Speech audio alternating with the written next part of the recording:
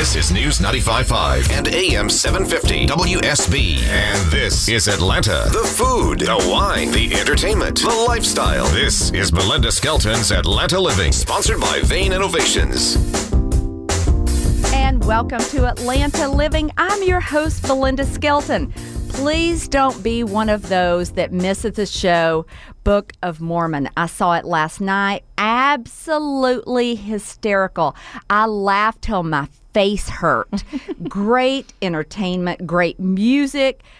It will keep you entertained for a solid 2 hours. I have one of the cast members in the studio with me. She's one of the top 3 cast members of the show, Candace Quarles, and you played Nabalungi. Mm-hmm. And this play, The Book of Mormon, was written by the guys that did South Park. So you're already in the mindset of where we're going here. Yeah. It's politically incorrect. It's funny as all get out, but intellectual, entertaining. Candace, kind of walk us down the street of what the Book of Mormon's all about. So the show is about these 2 Mormon missionaries, Elder Price and Elder Cunningham, getting sent on their 2-year mission. You know, it starts they're still in training, and that's where you enter with hello, and then they get sent to Uganda, which is They weren't really excited about Uganda. No, they weren't. Elder Price, he has this running joke that's like he wants to go to Orlando, the land where Disney World is, and he has this like glittery version of what life and his mission is going to be, and they get sent to good old Africa, and they're a little upset about it, but I think us Africans make it a little sweet every now and then, maybe. And so they head to Uganda to spread their word and teach all of us about the Church of Latter-day Saints. And they get a bunch of surprises and a little bit of resistance. And you have to come to figure out, like, all of the hilarity that ensues, Well, but the play is based on the Book of Mormon. Mm-hmm. I mean, it's not like y'all being the writer. It's not like the writers embellished a whole heck of a lot. Yeah, no, everything in this musical, I try to tell people, they often wonder, are we insulting the Mormon Church, or are we insulting Africans? And everything in this musical has been so incredibly thought out and researched. I feel like if you put a microscope on any religion, some of the things in it can be a little off-putting, like you're kind of like, oh, okay, they did that. It was a different time. Like, and we're just taking the stuff right out of the book and being like, us as humans, we're so funny. We all believe in, most of us believe in this higher being, but we go about it a little differently. And it's sometimes funny to put a little bit of a microscope on a religion. And there's a song in it called I Believe that you can listen to on the Cass album. And it's about pretty much book, like straight from the book, things that the Mormons, they all believe. They believe that God lives on a planet called Konab, and like the whole song is just the Mormon religion. And it's funny because it's like, oh, they don't believe that. And they do. And they do. They get their own, if you do well, you get your own planet. You get your own planet. Yeah, you get your own planet. And I mean, that sounds like a pretty good deal to me. I'd love like a planet that's filled with clothes from Free People or Urban Outfitters. I'm convinced, You get to bring people that you want with you on your own planet?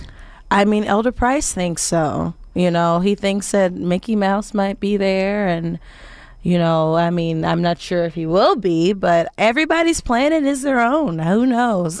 Well, Joseph Smith, the founder of the Mormon religion, was, now correct me if I'm wrong, I'm not a historian on the Mormon religion or an expert, was digging in his cornfield and found the golden plates. The golden plates. The angel Moroni, or did Jesus? Jesus came to him, I do believe, and he was like, go in your backyard. I have a present for you. And so Joseph Smith went to his backyard and dug up and found these golden plates. And to read them, he like put them in this hat and had to like turn a stone over or something like that to read them. He was the only person that could. And he wrote them out, and he got some followers, and they went from Rochester to Salt Lake City. As you can see, they make us do our research. When you get cast, they give us this binder that's full of like research for the Mormon religion, you know, and research on Uganda and the things that are happening now and the things that have happened, because everything in this musical is real, has a reason true. Why it's in there. Yeah, it's a reason, and they're not just making stuff up to be funny. There's just crap that's happening in the world that's so crazy that it's funny. Well, Candace, since you're one of the top 3, I mean, you are the main character right up there with the 2 people who are going to Uganda to convert all the Africans in Uganda to Mormonism. So when you have people that hear about the play for the first time and are upset and offended, what do you tell them? You know, you just really have to go in with an open mind and an open heart. I think that in the end, it all comes together so beautifully and nicely. You know, we all find unity and friendship and in, you know, loyalty. And I think that's what we all want, regardless of your religion or, well, you know, what you believe in. And I think that you just have to give it a chance. Like, it's Trey and Matt. They're gonna offend you a little, but what they're saying is usually pretty darn smart, you know? So you just have to not be so touchy and like uptight. Loosen up and laugh at stuff you're not supposed to, because in the end, it's gonna work out, you know? Usually they're saying things that you're thinking in your head. Yeah, and you're afraid to say aloud because you're like, I can't say I'm that. not gonna say that. It's so funny. The Africans come out and we're saying these crazy things that are true, but you know, us like smiley Americans were like, no, you don't say that in public, honey, you know, and us mortals would never say that. or laugh at that, but we're just like, here it is, we're going to say it, you need to laugh. Like, I love to watch the audience during Hasadiga, which if you come to the show you'll see what that is, but it's the first African number, and we're saying some crazy things. Yeah, but I mean, that's justified as well in that, because I'm from the South. I'm like born in Memphis, raised in Arkansas, went to school in Tennessee. Like, my parents are very religious, and my dad's a deacon, and we're very Southern, you know? And so it took me a second of like reasoning and finding the actor's point of view to say the things that we say in that number. And it's so valid for those Africans to say, you know, they're not cursing the same God that we all worship. They're cursing like the idea of any higher being having the control of them, because if so, they've been screwed over, you know. Many times. They're starving, they're hungry, they're hot, they have no clothes, they have no food. Like, everyone's dying, and they all have AIDS, and they're like, you know, if there's a God, like, where is he, you know? Right.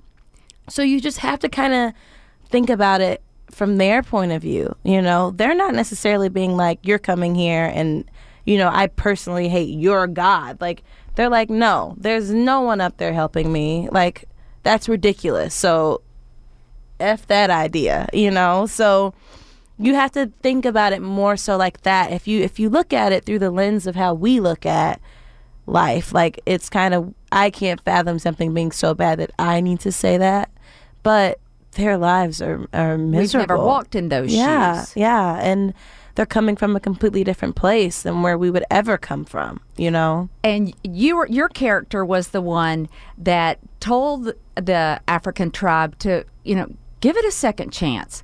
Let's just listen and see what they have to offer. Yeah. Now, the Mormon guys, I keep forgetting what we Elder call Price and Elder Cunningham. Yes, the Mormon missionaries. The missionaries, they kind of went about it a little untraditional, but they needed to do that. Yeah, Elder Cunningham, he has a little problem. Yeah, he has a little problem, but he needed to do that to connect with you. Mm-hmm. Yeah. So the traditional way that he would normally go about that was not going to work with the African tribe. Because we don't come from America, and that's not anything that we relate to. But he put it in an off-putting way, in a way that we would be like, oh, I get that. Mm-hmm. Like, oh, he stopped them from mutilating women. I get that. That's right. something I deal with every day. Like, wow, he is awesome. Like, let's do that, And they're so much smarter than what we think they are too. There's a moment at the end of the show when I'm like, there is no Salt Lake City, and they kind of stun me with their intelligence. And poor little Nava, she's like, oh, I was a little naive there, huh? So it's beautifully done. Trey and Matt, they're geniuses. I'm taken aback every time I talk about it. Well, they are geniuses because they have won, Book of Mormon has won 10 Tony Awards in 2011, including Best Musical. Mm-hmm. So when we come back, we're going to take a break. We're speaking with Candace Quarles. She is Nabalungi in the play, the musical, The Book of Mormon, that's playing now at the Fox. When we come back, we're going to tell you what the Mormons and the Church of Latter-day Saints thinks about this play, and tell you how to get tickets. You're listening to Atlanta Living, only on News 95.5 and AM 750 WSB. Depend on it. The best places to dine out. Those toilets are awful. I know. To the secrets of throwing a great party. Who doesn't love bacon? It's the new Belinda Skelton's Atlanta Living. There is so much about wine right now. On WSB. And welcome back to Atlanta Living. I'm your host, Belinda Skelton. We're speaking about the play, the Broadway play that's playing at the Fox Theater right now through January the 24th, The Book of Mormon. It is a must-see, folks. I have one of the cast members, Candace Quarles, with me in the studio. And Candace, a lot of people might think that this is tremendously offensive to the Church of the Latter-day Saints. Mm-hmm. Yes, they think so, but they haven't seen it if they think that. The Mormon Church, they have completely embraced this musical, and they have an ad in our playbill. I love it. It says, read the book. Yeah. You've seen the play, now read the book. I love it. Yeah, they're like billboards in New York that say that. So they've completely embraced it, and us. And, I was just saying that the audience members, a lot of the time, they come out to our shows and they stand out in front of the front and they talk to our audience members, and they hand out books and they hand out cards and they get to know the audience, and they think people think that it's actors in costume, but it's not. It's really them. And a lot of the time they'll come over to the stage door in between shows on weekends, and every now and then we'll go grab lunch with them and pick their brains. That's great. Yeah, they're amazing people, and they're so kind, and they've been so kind to us, and all we can do is return the favor. We wouldn't have a show without them. Absolutely.